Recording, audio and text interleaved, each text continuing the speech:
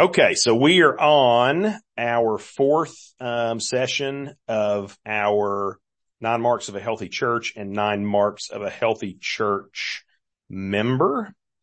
And today we are talking about the idea of biblical conversion and being a converted believer, and the importance of those two things to the health of the church. So let's talk about just from the get-go, sort of the importance of biblical conversion to church membership. Okay, and so what I mean by conversion is the process at which we become followers of Christ by repenting of our sins and trusting in Christ by faith. All right. Now we're not doing this in this context, but it would be something, beneficial probably to go through if you've never done it before, is to go through sort of the order of salvation, that and an understanding of that process, because churches actually disagree on that in different ways, but we would understand it going through this sort of process of, God's election in eternity past. It leads to God's call in terms of your life, the word of God going out and calling you to faith, that the Spirit would be working in your life and would come. And we believe that a person is regenerated before they believe and repent, which is not the way everybody thinks. Some people think that believing and repenting is the cause of regeneration. We think it's the other way around, that God comes and changes our hearts, that we have a dead heart that he takes, and he takes the heart of stone and gives it a heart of flesh. He takes the dead heart and replaces it with a living heart. With that new living heart, we are able to respond to the gospel call rightly, because we would say beforehand we could not respond to it rightly because we were dead in our sins and trespasses. And so then now we have the ability to believe and repent, to actually turn from our sin and actually trust in Christ, because we have a new living heart.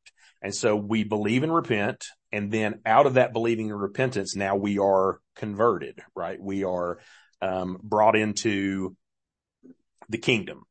And so the idea would be in all of this, now again, that's a whole nother conversation, ties into things that we would talk about with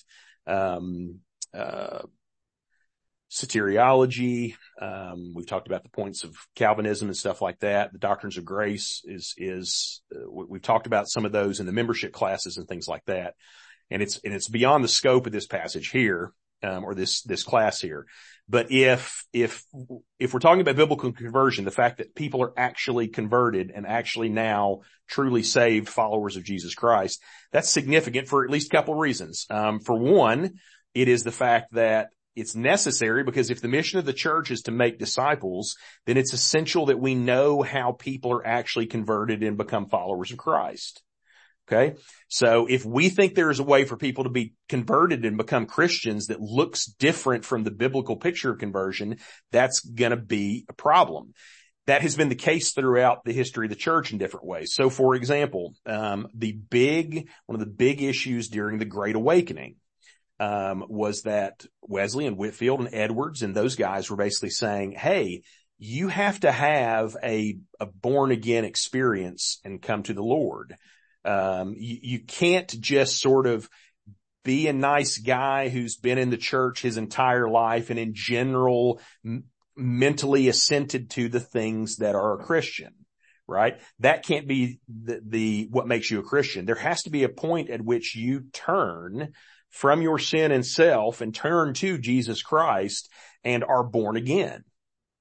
And not everybody agreed with that, right? There were much of the established church. So for example, in England, the Anglican church basically said, no, that's not how people get saved. People get saved by believing that the things that the Bible claims are true, giving mental assent to those things. People are born into the church. They're baptized into the church. They live their entire lives in the church. They agree with the church, like they don't believe something else, right? And so that means they're Christians.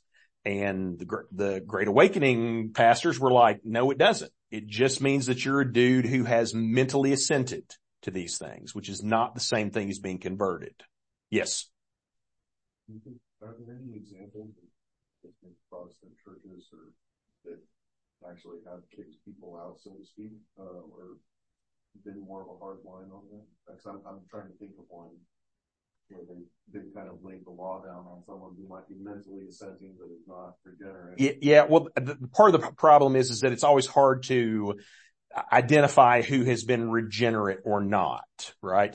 Now some of that would happen in a church functioning properly in terms of church discipline, right? Mm-hmm. So maybe if you had a person who said, yes, I believe in all these things, I affirm the truths of Christianity, but showed no semblance of regeneration and new life in the way they live their lives, then there might be a church discipline issue that comes in. And so then from the standpoint of the church in terms of discipline, they would say, yeah, we don't think you're a believer. The problem was always, and it's less of a problem in Baptist circles in a sense, because we believe in regenerate church membership. So nobody is a member of the church until they at least profess to be a follower of Jesus and enter into the church, as opposed to many churches in the world that no, you're baptized when you're a baby and you're a member of the church in some ways, right? I think I would be rightly saying, like in the Catholic Church, you're not just in some ways, you are, right? You're a member of the church. And so it's a little bit different in Baptist circles than it is in probably other Protestant circles, and certainly in terms of Orthodox and Roman Catholic and things like that. But you don't find probably a whole lot of times where people are just kicking people out. But honestly, Nine Marks had a process by which when he got there, he did reverse membership interviews, where instead of doing interviews just with new incoming members, he did interviews with old members. And he did that for the purpose of saying, the answers you're giving me would tend to make me believe that you were not actually a Christian. Right? Now again, if somebody gives all the right answers, it's harder to do that. But if you talk to somebody and you say, hey, are you a believer? Yes, I am. Well, why are you a believer? Oh, well, because I try really hard to take care of my family. Yeah, that's not it. Right. And so then that's not the right answer. So I think that was the process that he kind of went through and would see some of those things. But no, you don't see a lot of churches that, and we'll talk about it a little bit more, how you parse some of these things out. But obviously if we're going to try to make, if we want people to be converted to the faith, we don't want to do that in counterfeit ways. We don't want to just say, oh, well, we sure have made a lot of church attenders, right? So that's good enough. That's what it means to be a Christian because they come to church regularly. No, that's not what it means to be a Christian. To be a Christian is to be converted. And so it's important for the mission of the church. Obviously, also, we want to be sure, at least as much as possible, that the church is made up of people who are actually converted. Why? Because the power to live as Christ has called us to, and to be about the things that Christ has called us to, are only accessible to those who are actually followers of Jesus and have the Spirit indwelling inside them. If you don't have that, then as we call people to holiness, as we call people to sacrifice and service, at the end of the day, they're not going to be capable of those things to the level that we would ask of them, because they don't have the Spirit in them. They're not actually followers of Jesus. And so it shouldn't surprise us if they're not living as if they're converted, because they're not.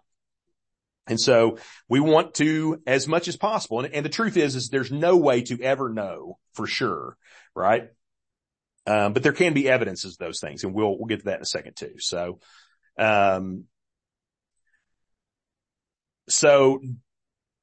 the question is about change, right? We live in a culture that basically says, there doesn't need to be any change in your life. You can believe things and there doesn't have to be any measurable change. You can, or many people would probably say in a secular world, you don't need to change anything about you in the first place. Coming to Jesus, Jesus is here to affirm everything about you and to make you feel good, and so that you'll know that you're loved and you don't have anything to worry about or whatever.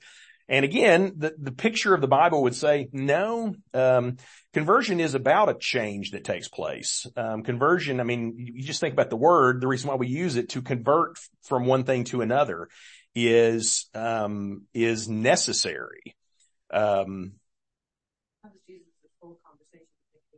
Yeah, so we're going to talk about that in just a second. Yeah, we're going to talk about Jesus' conversation with Nicodemus, and because that's a central text for understanding, honestly, both regeneration and conversion, which are different things, at least as far as we understand them. But so then the question would be, not only is change necessary, certainly it is, but is change possible? And the answer is yes, but not merely through religious observation, not through mental acceptance, not just through moral resolve, not just by bootstrap effort where we pick ourselves up and we can hunker down and accomplish the things that God has called us to.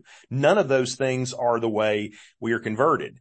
But by a change in our hearts that is accomplished by the grace of God through the work of the Spirit, that change leading us to believe and repent and be converted.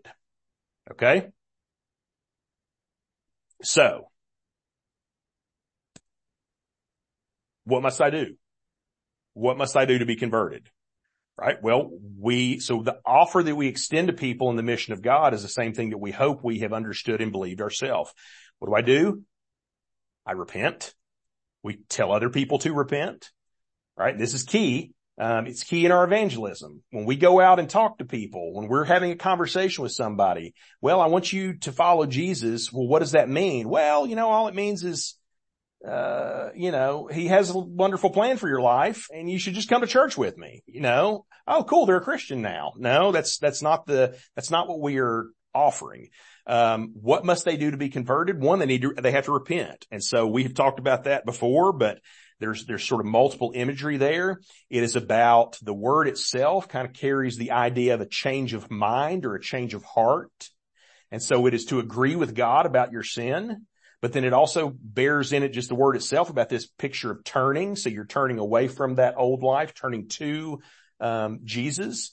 But both of those pictures are in there. But it's about basically you recognizing your sin and that you're a sinner, that you stand in condemnation before God, that is just and right and all those things. That's what it means to repent. And then to say, Lord, I agree. You're right. You're right on all these things. I'm sorry. And I don't want to go that way anymore. I want to go a different way. And then to believe, to trust on Jesus Christ, trust on his merit in your place, trust on Jesus' mercy poured out towards us at the cross, and to trust on Christ alone for our salvation. That's what it means to be converted. Okay. And so as our hearts are changed and stirred and made alive to actually be able to do these things, then we turn from sin and turn to Christ and we are converted. And so our statement of faith kind of adds a bunch of these elements together, right? It says we believe that repentance and faith are sacred duties. So, right, sacred duties. They're things that we are responsible to do. Okay? But also, they are inseparable graces. Okay? What's the difference between a duty and a grace?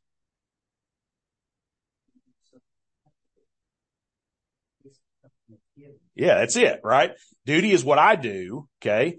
But grace is something that is done for me, that is given to me, that is a gift. Faith and repentance are both of those things. They are both something that we are given, that is granted to us by God, but they're also things that we are responsible for, okay? They are wrought in our souls by the regenerating Spirit of God. That's what we're saying, that point a minute ago, saying we are capable of repenting and believing, not because there's this bright light of goodness that's deep down inside of us that has never been touched by the fall or sin or anything like that. And that if we just find that bright little light, there's still something left for us to make a wise, good, and moral decision out of. No, we're dead in our sins and trespasses, but by the grace of God, we are regenerated by the Holy Spirit. Our dead hearts are made alive and are now able to believe and repent. And so the regenerating Spirit of God, whereby being deeply convinced of our guilt, danger, and helplessness, that's repentance, and the way of salvation by Christ, That's faith. We turn to God with unfeigned contrition, sorrow for our sin, confession, both in the sense of confessing sin and in the sense of ascribing rightness to the things that he has said, and supplication for mercy, saying, man, I'm laying my life completely in your hands, God. I'm not coming based on anything that I have or want or could offer. I'm trusting on your mercy alone. And at the same time, heartily receiving the Lord Jesus Christ as our prophet, priest, and king, and relying on him alone is the only all and sufficient Savior, right? And that's the picture of what faith and repentance are. Those are the path to conversion. Okay. To say it crassly, that's what we're selling people. Okay. This is the sales pitch. If there's anything else that you are presenting to someone to say, you should get right with God, and then you say anything other than this general thing, then what you're selling is not, the Christian gospel. Okay. Jennifer. Does repentance come before faith? They're probably in a sense, but I would say they're almost, at the same time, right? They are, so somebody has used the illustration of you can't turn to something without turning from something else, right? If I'm turning from sin and to Christ, if turning from sin is repentance, turning to Christ is faith, it's the same action, right? Essentially. Now, in someone's heart and head, there may be a process where they go, I'm a sinner. I don't know what to do about it. I'm in a lot of trouble. What do I do? Because God's right and I'm wrong. And then they realize that Jesus has died to save them. And then they go, oh, I'll trust in that, so there could be some gap there. And probably some people, and I think probably in our churches very often, it works the other way around, because we are very good about offering Jesus to people and not calling people to account for their sins. And so I think there's lots of places where Jesus is presented clearly as a savior and people are like, yeah, I want a savior, but they really don't have a clear sense of their own guilt or why they need a savior in the first place, to which they come to hopefully immediately later, very soon later, but sometimes maybe even a little bit further down the road. And then, then we start asking those questions. Were we really saved then? I think I've shared that was my experience in many ways. There's some ways in which I feel like my freshman in high school to sophomore in college, I'm not sure which one of those were my conversion point, because the second one, the one in college, had a very strong conviction of sin. But that was also because I was doing a lot more sins. And so there was, I'm not sure if it was essentially I was backsliding and feeling convicted of that, and that was the strength of it, or what was going on is that I had never really come to grips with my sin in general. And I'd understood that Christ was a savior and that he died for my sins in a very generic sense, because everybody knows they're a sinner, right? But it was not until then that I really went, no, I am a sinner that needs a savior. So I'm not sure, but again, that in the way it plays. Was your original baptism? So I was actually never baptized the first time around. So that helped me in terms of that problem. I didn't get baptized till after I was out of college. But, yes. So if you were baptized early on and then you came to a greater understanding of it later, should you get baptized, then, because you got them out of order? And so I think those are, issues to work through with you and God. I would say in general, if you were convinced that you were not saved when you made the decision the first time or whatever, and you are convinced that you are now, then I would get baptized again. Or not again, for the first time. The first time you're just getting wet.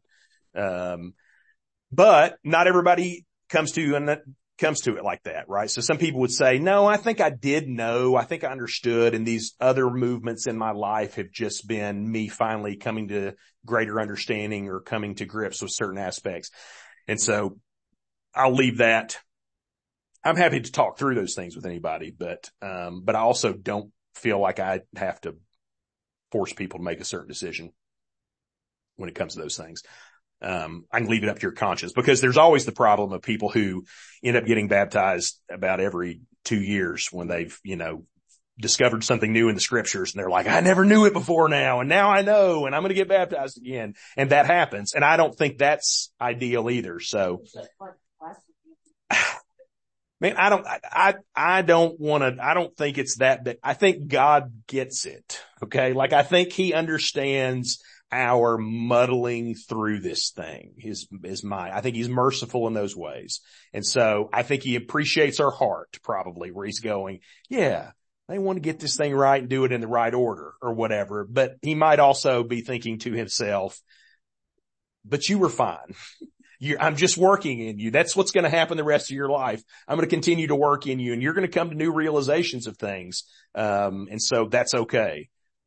Yeah, I've heard it described as kind of like a spiral where you're going through life and you come to some realization maybe at a younger age, but then as you get older, more understanding comes upon you, and so then you have more recognition of things that you may not have had before, but that's not to negate the fact that you had a form of belief and understanding earlier. It was real. Yeah. You've been growing and changing in the knowledge of who God is. Yeah. And it's hard to tell somebody whether or not what was real in their life when they were 4 and I didn't know you and whatever else is as real or actually compared to the thing that happened when you were 14 and 24 and 44 and 64 and whatever. And so I think it's something that I leave to people's conscience. If you've never been baptized, I say, yeah, you need to get baptized. But if you have been baptized, then I say, well, I'm going to leave it to your conscience to decide whether or not you feel like that was right. And again, happy to walk through those. I think it's even harder. It's even harder with people who have been in church their entire lives and been generally faithful and believing or whatever, because then they sort of go, I don't even know when I started believing sometimes. Like, I just always remember believing in Jesus. And I've had, when did it start? And there's lots of people that have basically that testimony. So that's sort of the idea of saying, what must you do, right? What must I do? But also, what must God do? Because the picture is as we've already been talking about. Ezekiel gives this picture. I will give them one heart and a new spirit I will put within them. I will remove the heart of stone from their flesh and give them a heart of flesh, that they may walk in my statutes and keep my rules and obey them. And they shall be my people and I will be their God, right? And so this is God talking about what he is going to do in the future, this new covenant that is coming. And in this new covenant, he's going to make dead people alive again. He's going to give dead hearts, make them new so that they can actually follow him and believe in him and keep his commandments and things like that. It's also talked about in Jeremiah. Yep. Keep the heart of stone from their flesh and give them a heart of flesh. Do you think the word flesh in the Old Testament, that word flesh, and is it Greek or Hebrew? That would have been in Hebrew. Is that the same Hebrew word as flesh in the New Testament, where it says, like, don't be of the flesh? Yeah. I think so. Paul uses the word flesh in very particular ways in the New Testament. It would depend on the context. You have to go back and look at each situation as to whether he's using the word flesh literally or symbolically of, and so, like in this context, right? So he's saying, obviously we don't actually have a heart of stone, and the heart that he is putting back in us is not actually a heart of flesh, in the sense of he's not replacing an organ, right? But the picture is to say, this is something that is cold, hard, lifeless, and dead, right? And I'm going to put something within you that is living and active, and, that's the picture. And so, because like in the New Testament, like, a heart of flesh would be because you're living of the flesh. Right. Yes. Yeah.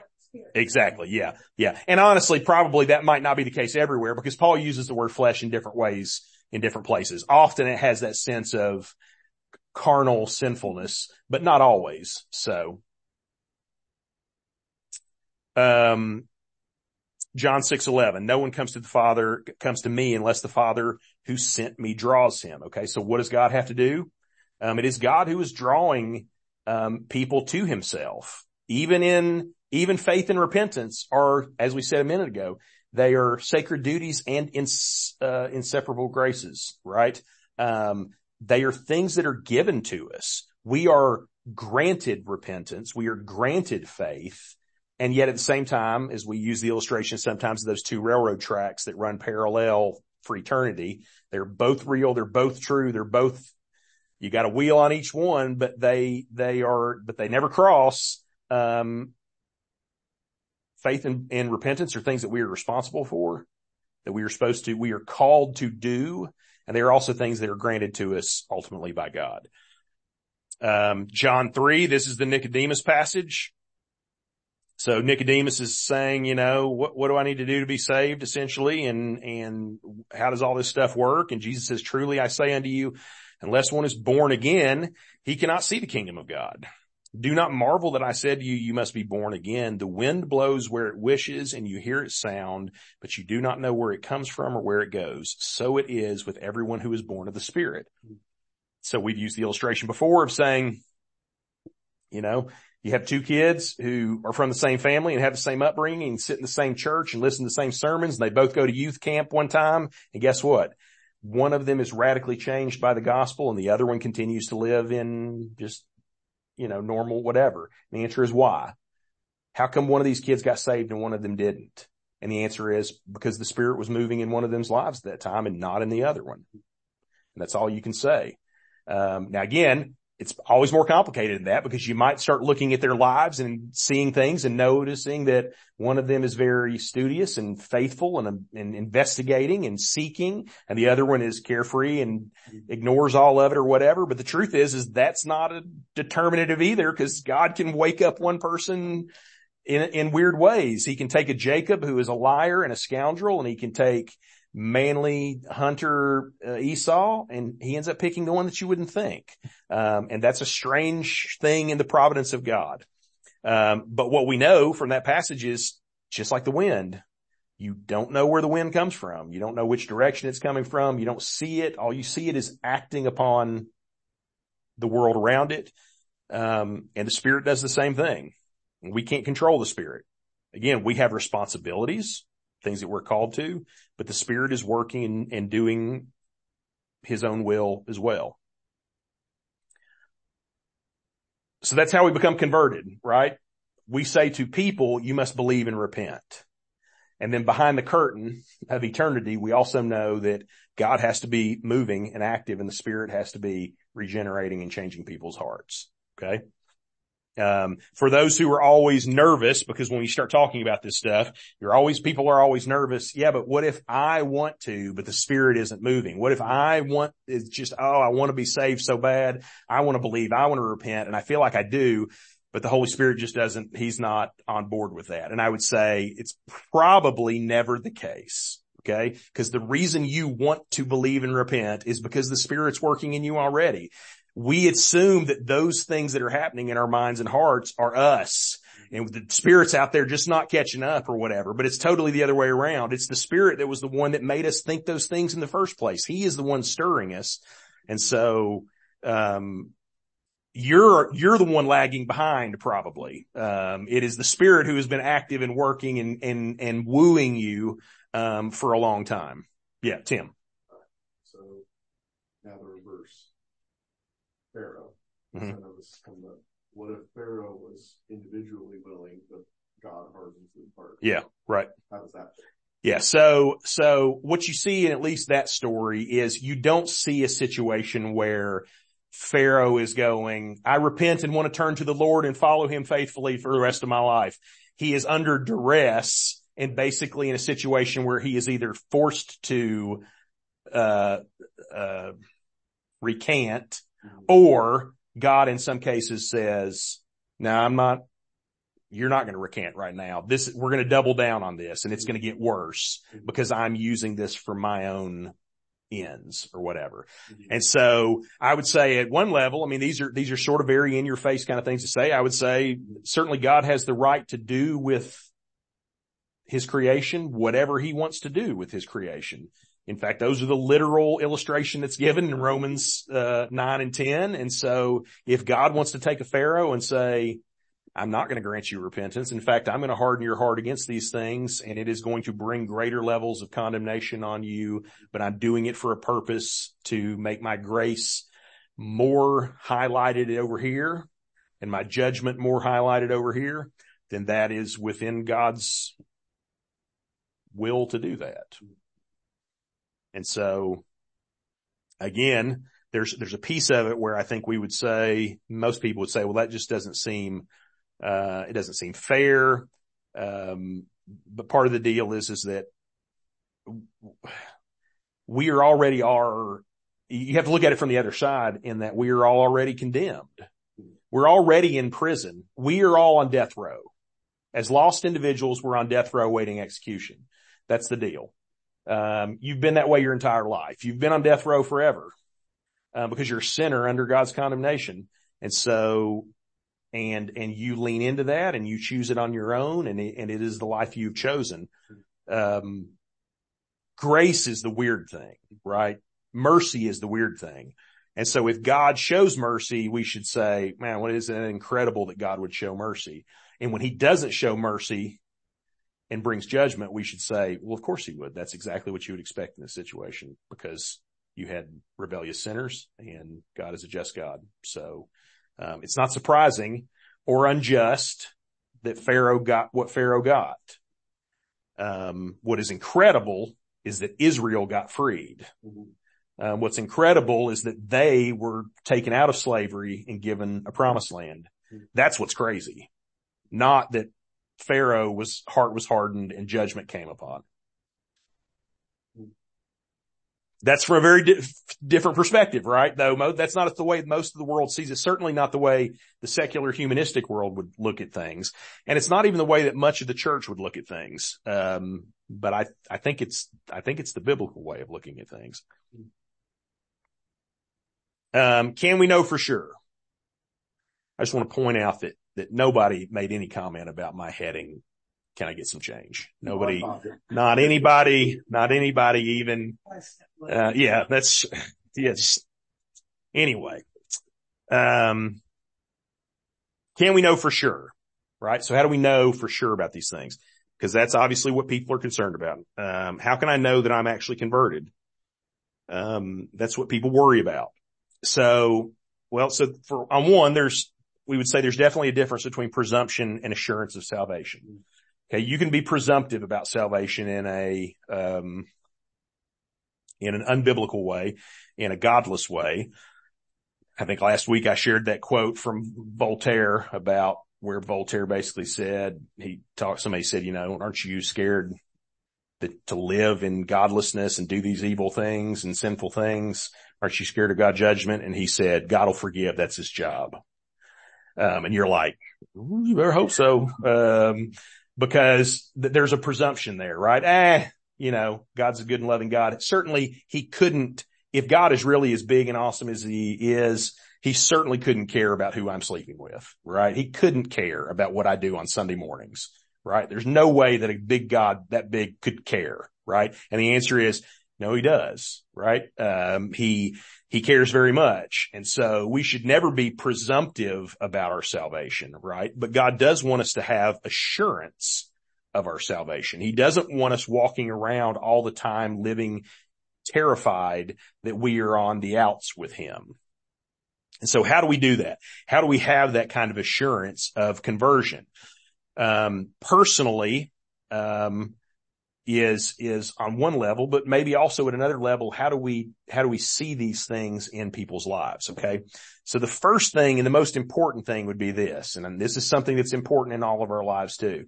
I have a dear friend who is constantly, daily, struggling with ideas of doubt, wondering if God has really saved him, wondering if he's part of the elect, wondering if he's actually converted. All it takes is just a little bit of a bad day to derail him, and he's in the dumps, right? Because he's like, I just don't even know if I'm a believer. I don't even know if I'm a Christian. I don't even know any of these things. Okay. And the thing that I go back to with him every time, the first thing is not so much the evidence of salvation, but the grounds of salvation. Okay. And the grounds of salvation are the heavier weight. Okay. They're the thing that is more assured, right? And so we go back and we talk about things like the ideas of God's grace and his election, of Christ and his cross, of the offer of faith and repentance that God has said, if you will believe and repent, you will be saved. Okay. Those are biblical foundations and descriptions of salvation.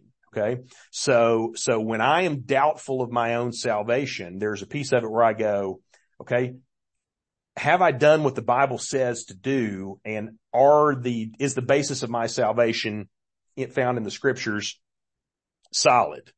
Okay. Again, giving an example. So my friend will say something like, well, I'm struggling with lust today or something like that, right? And you're like, cool. Did Jesus die for your lust? Did Jesus know you're going to lust before you lusted? Right? Did Jesus, when Jesus went to the cross, was he like dying for man's sins, everything except for Bob's lust 3,000, 2,000 years from now, except for that? Everything else I got covered, but not that one. And the answer is, of course not. Your sin is just one of a myriad of sins that Jesus has died and paid for. His cross is sufficient for all of those things. It is efficient for all of those things, right? So we keep on going back to the grounds of our salvation. Okay. So then I'll say things.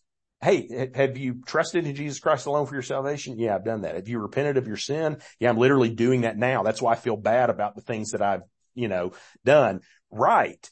Okay. That's the basis of salvation. Okay. Trust that Jesus is not lying to you when he says, believe and repent and you will be saved. Stop treating Jesus' words as if he was messing with you. That what he really meant was if you believe and repent and then live a perfect life, then you will be saved. Because that's not what he said. He said, believe and repent. You've believed and repent. Jesus died on the cross for your sins. And then going further back, we believe that God has chosen you. You wouldn't have believed and repented, and you wouldn't have followed him if he hadn't chosen you in eternity past. And man, nothing you have done is big enough to get God to change his mind. Because God doesn't change his mind. Among the elect. You must be, right? Because you wouldn't have done that if you hadn't been. Yeah, it's the Spirit that made you believe and repent, right? It is the Spirit that granted those things to you because they are graces. And if you hadn't been elect, if you hadn't been part of that process of God chose you, God called you, God justified you, he will glorify you. If you hadn't been chosen and called, you would never have been justified. You wouldn't have made those decisions. You wouldn't have turned to Jesus and said, I believe and repent, in these things. Now again, there's always this danger because we can't see inside people's hearts, right? And so there are people who make, that don't really believe. They don't really repent, right? And there's no way that there's always going to be a problem here. And because we can't, nobody can tell you your heart, right? Nobody can say that to you except God. And so again, I think that, we'll talk about this again in a second. Part of the evidence of this assurance that comes is because God reveals it to our hearts and confirms these things in our hearts. Okay. And that is that true, that secondary assurance, rests not on the grounds, but on the evidence of salvation in our heart and lives. Okay. Because again, we do believe that change will occur. Now again, if you're a new believer, change doesn't happen overnight. Sometimes there is significant change in the short run, but change happens over significant periods of time. Again, what I would look to is saying, are you believing and repenting? So if you came to me and you were like, I'm a new believer and I keep on messing up in the same old ways that I've been messing up, I would say, yeah, that's because you're not good at this yet. Right? And the Spirit is maturing you and growing you and working in you, and you are going to find greater and greater levels of victory over sin as you go throughout your life. And God is going to be progressing you in those things. But no, I wouldn't expect, a new believer to be any better at following Jesus than I would a new baseball player to be very good at hitting a baseball. You're nurtured, you're fed, there's a growth process in the Spirit. Just as an example of that, my friend, one of the big things that circles around that stuff is he's always like, yeah, man, if I'm a Christian, I just don't know why I'm struggling with all these things. Like if I was a Christian, really was a Christian, I should just be good to go. I should have gotten saved and then everything should have been fine spiritually for me. And another thing I always encourage men is I'm like, then why does the Bible tell us over and over again to pursue and repent and believe and trust? Why does it talk to us like we haven't done these things and we need to keep on striving in them? If the answer is, as soon as you believe and you repent, you're good to go and you're perfect forever. The Bible should be like very heavy on evangelism. And then after that, just be like, and coast it out, bro. You know, that should be what the Bible says, but it doesn't. Pretty much half of every book in the Bible is, this is what Jesus has done. And the second half of every book in the Bible is, now this is what you need to do, right? Now again, not to earn or win or accomplish your salvation, but because of the salvation that has been earned, won, and accomplished on your behalf, now you need to live it out in these ways. And that's going to be difficult. You're going to have to struggle through things. You're going to have to work. You're going to fall. You're going to mess up. You're going to have victories. You're going to grow. You're going to help other people to grow. You're going to have setbacks. You're going to have all these things. That's why I'm going to encourage you in all these things. Keep on, keep believing, keep repenting, keep growing. Okay. That's the evidence. Okay. That is the thing that we see at work in our lives that leads us to believe that the conversion that we think happened really has happened. Okay. And so, to use some phrases that he uses from, Thabiti uses in his book, Being a Healthy Church Member. He talks about the idea of knowing your own soul. Okay. And so he says, what does it look like? What we have to do is we have to know what's happened in our own hearts. We have to really believe these things and really trust in them. And so he says one of those things is asking ourselves, and all these things come from the book of 1 John. If you've never noticed this, the book of 1 John is a great book about the assurance of salvation and conversion. So it's basically a book that over and over again, throughout every chapter, adds some little piece where it's like, people who are in the faith do this and look like this, and people who are not in the faith don't do that. Okay. And so there's tons of, you just go through it, read 1 John, not the Gospel of John, but the Epistle of John, right? Now you got to read all of it and you got to read every line, because if you don't, it'll sidetrack you. You'll read some place where it's like, you know, those who, I can't think of any of the lines right off my top of my head, but something like, if you persist in sin, then you obviously are not a believer. And you're like, wait a minute. But then like 2 lines before it says, anyone who says they have no sin is a liar, right? And so you go, yeah, because we're talking about both these things. We're talking about, we all have sin and we need to admit that sin and then repent of it and seek to live otherwise. But let's read a couple of these things, because all of these points come from the first epistle to John. So he says in chapter 1, this message that we have heard from him and proclaimed to you, that God is light and in him is no darkness at all. If we say we have fellowship with him while we walk in darkness, we lie and do not practice the truth. If we walk in the light as he is in the light, we have fellowship with one another, and the blood of Jesus, his son, cleanses us from all sin. If we say we have no sin, we deceive ourselves, and the truth is not in us. If we confess our sins, he is faithful and just to forgive our sins and to cleanse us from all unrighteousness. All right. So what do? So the answer is, do you walk in darkness? Right? And by walking, I think that is pointing towards an idea of persistent standard of living. Do you say, I'm a follower of Jesus? And by that, I mean, I deal drugs to babies. Right? If you, I was just trying to think of something that nobody in here did, but what everybody would recognize as bad. Okay. We don't have any baby drug dealers, right? Okay. So the reality is if you walk in patterns of darkness and have no problem with it, and yet say you're a believer, something's wrong. That's not the way it works. Okay. But at the same time, if you say you have no sin, you deceive yourself, right? So if you're like, no, I don't do any of that baby drug dealing anymore. I am straight arrow, clear sailing now. Don't do anything bad anymore. The answer is no, that's wrong too. You're not that good, right? We all have sin.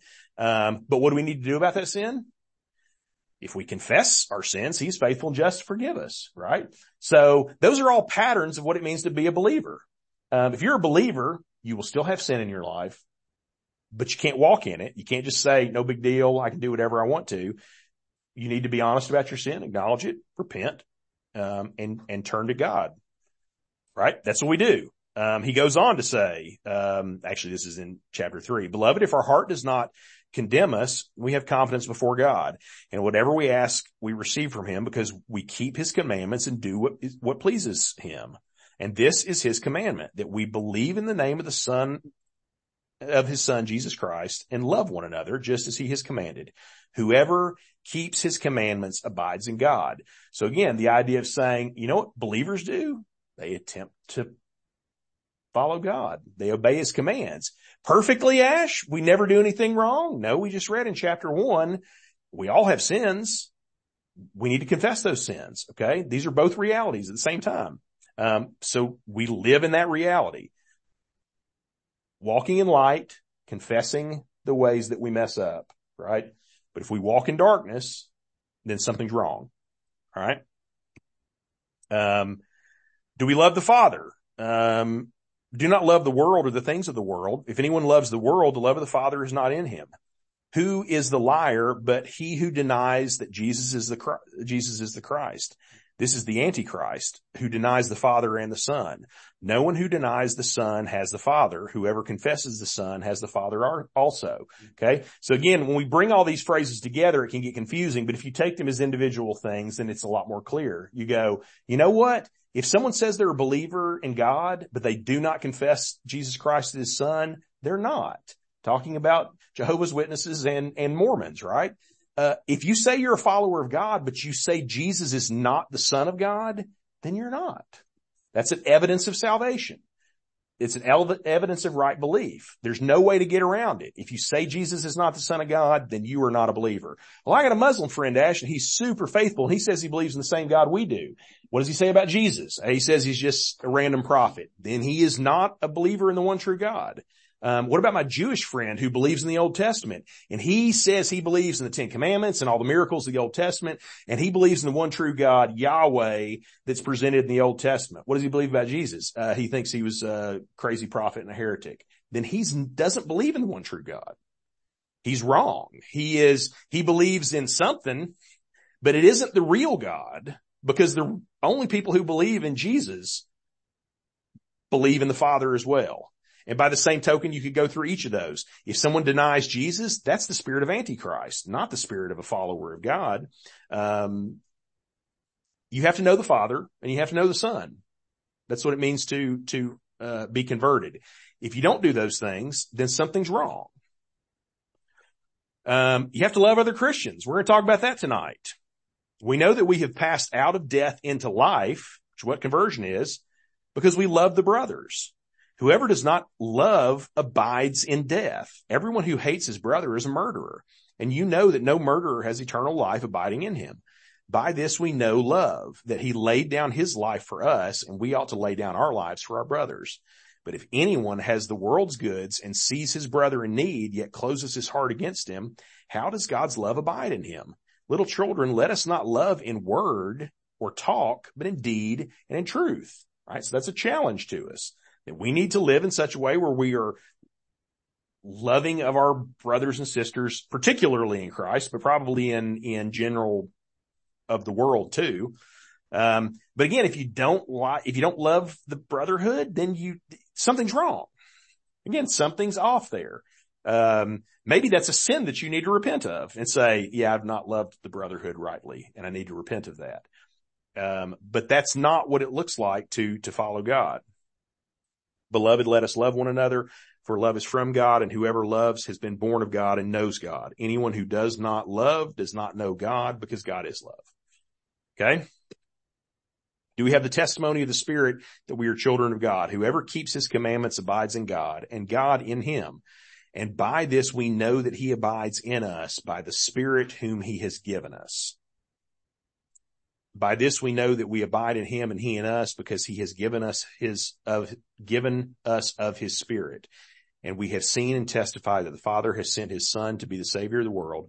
Whoever confesses that Jesus is the Son of God, God abides in him, and he in God. So again, we have these pictures where we say the Holy Spirit is in us. We have the Spirit. He testifies to us that we are children of God.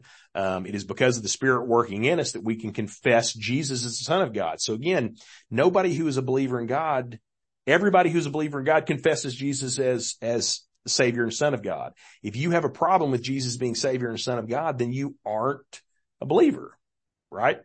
That's the deal.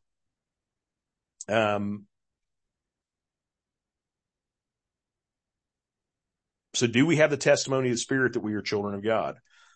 And are we persevering in the faith? This is kind of that last idea where, man, the biggest evidence that you are a follower of Jesus is that you keep on being a follower of Jesus. If you are living for Jesus, if you're repenting of your sin and trusting in Christ, if you are growing in Him and you continue to do that until you are dead, then you're probably a believer. Again, from all outward signs, you would be one, right? I can't see your heart. Only you and God can deal with that. But from everything else on the outside, I would go, that man or woman persevered to the end. They continued to trust in Christ and repent of sin and grow in Him until they died.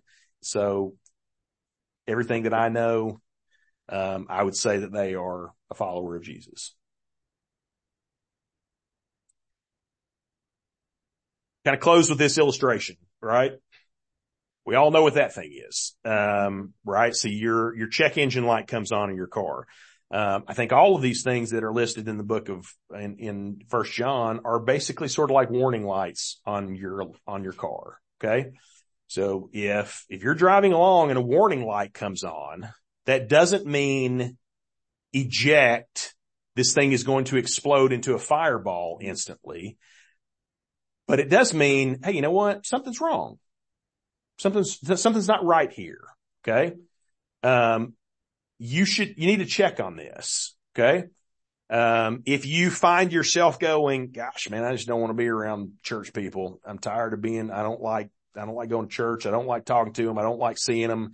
I don't want to be around them. They bum me out. They annoy me. They're this, they're that, or whatever. You know, the Bible does. Now again, we're going to talk about it tonight again, because that's one of the main points is why I'm harping on it, because we all have different personalities. We have introverts and extroverts, and those are things or whatever.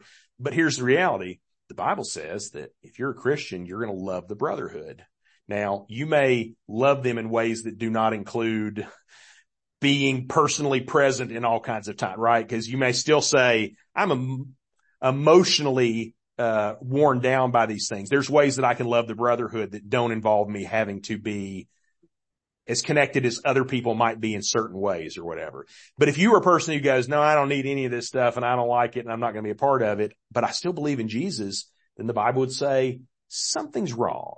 There's a warning light coming on going, I'm not sure what's going on. And it would probably, in your own working things out with God and pastorally, it would take a little longer to suss that out and figure out what's going on, but something's wrong, right? Maybe it's a sin that you need to repent of, or maybe it's a larger evidence. If it continued to persist and you were unwilling to repent of it, it might be evidence that maybe you weren't really a believer, right?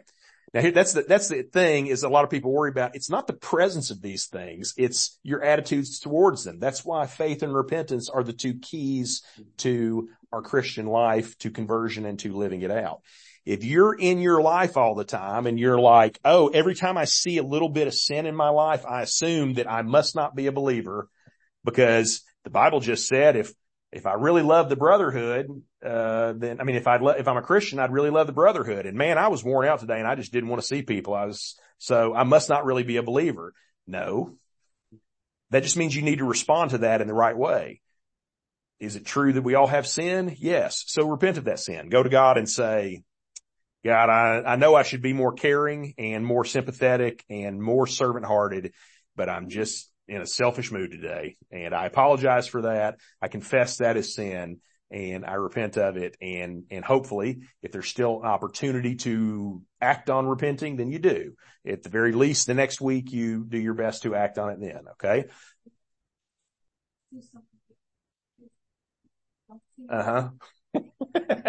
Which has never happened. Never happened, right? I have never started down an aisle and turned to go down a different aisle because that person was at the end of the aisle. Never done that. Yeah. But even then, I mean, we're hard on ourselves, right? About little things like that. But you might say, no, the truth is it's not that I don't want to talk to that person. It's that I don't have time. And there's no way to walk up to somebody kindly and say, I don't have time for you today. I have more important things that are more legitimate at my home that I have to deal with. So we avoid things like that. But all that to say this is if you keep on going, I have no interest in being with the brotherhood. I don't care what's going on there and I don't want to be a part of it. If that persists over time and you were unrepentant of it, then the Bible would say there's a check engine light because something's broken. And what's probably broken is that you're not really a believer. Okay. But here's the deal. I would also say if the repentance is there, even if you haven't gotten it fixed yet, the repentance is probably evidence of your salvation, right? The very fact that you know it's wrong that you feel that way is evidence of the fact that the Spirit is working in you, because lost people don't care about this stuff. Okay. Lost people aren't worried about what other people think everybody's worried about what other people think, but they're not in the same way that a Christian is.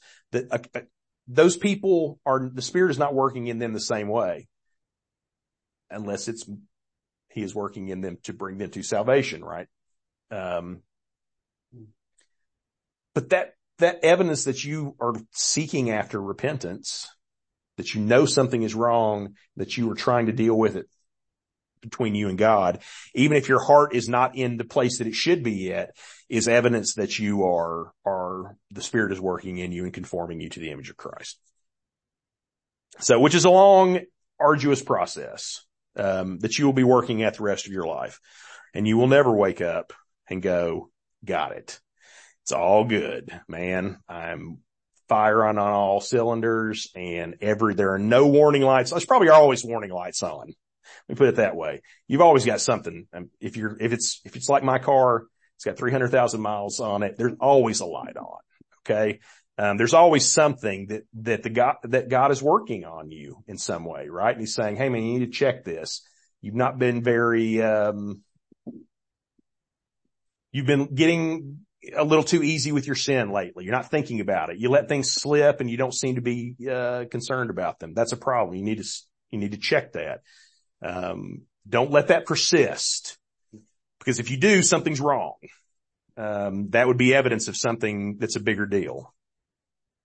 And so I think we find out that we work these things out in our lives. I almost never, this is a weird thing to say, it's not exactly true, but if I'm in the Word and in prayer and in community, I almost never need somebody to just come and give me a hard talking to. Because the Spirit does it naturally through the life of His Word, prayer, and the church. If I'm being selfish, being a jerk to my wife, that happens a lot, right? If I'm being a jerk to my wife, if I'm in the Word, in prayer, and in church, I won't be a jerk to her very long before the Spirit goes, hey dude, you need to do something about that. That's not okay. You can't keep on acting that way. Now, if I'm not in any of those things, I can probably get away with being a jerk to my wife for a long time. And maybe somebody even has to come along and say, dude, you've been really short with your wife lately. What's going on there? And then that kicks you into the whole process. Sometimes there's warning lights on and we're just not paying attention to them. Right. But we're sort of moving into a conversation more about sanctification now than we are about conversion. But it's because progressive sanctification is an evidence of conversion. And so that's why we make those connections. I know it's a whole lot and I know it brings up a billion questions. And we don't have a ton of time to answer those questions. We got a little bit of a late start. Is there any questions, comments, concerns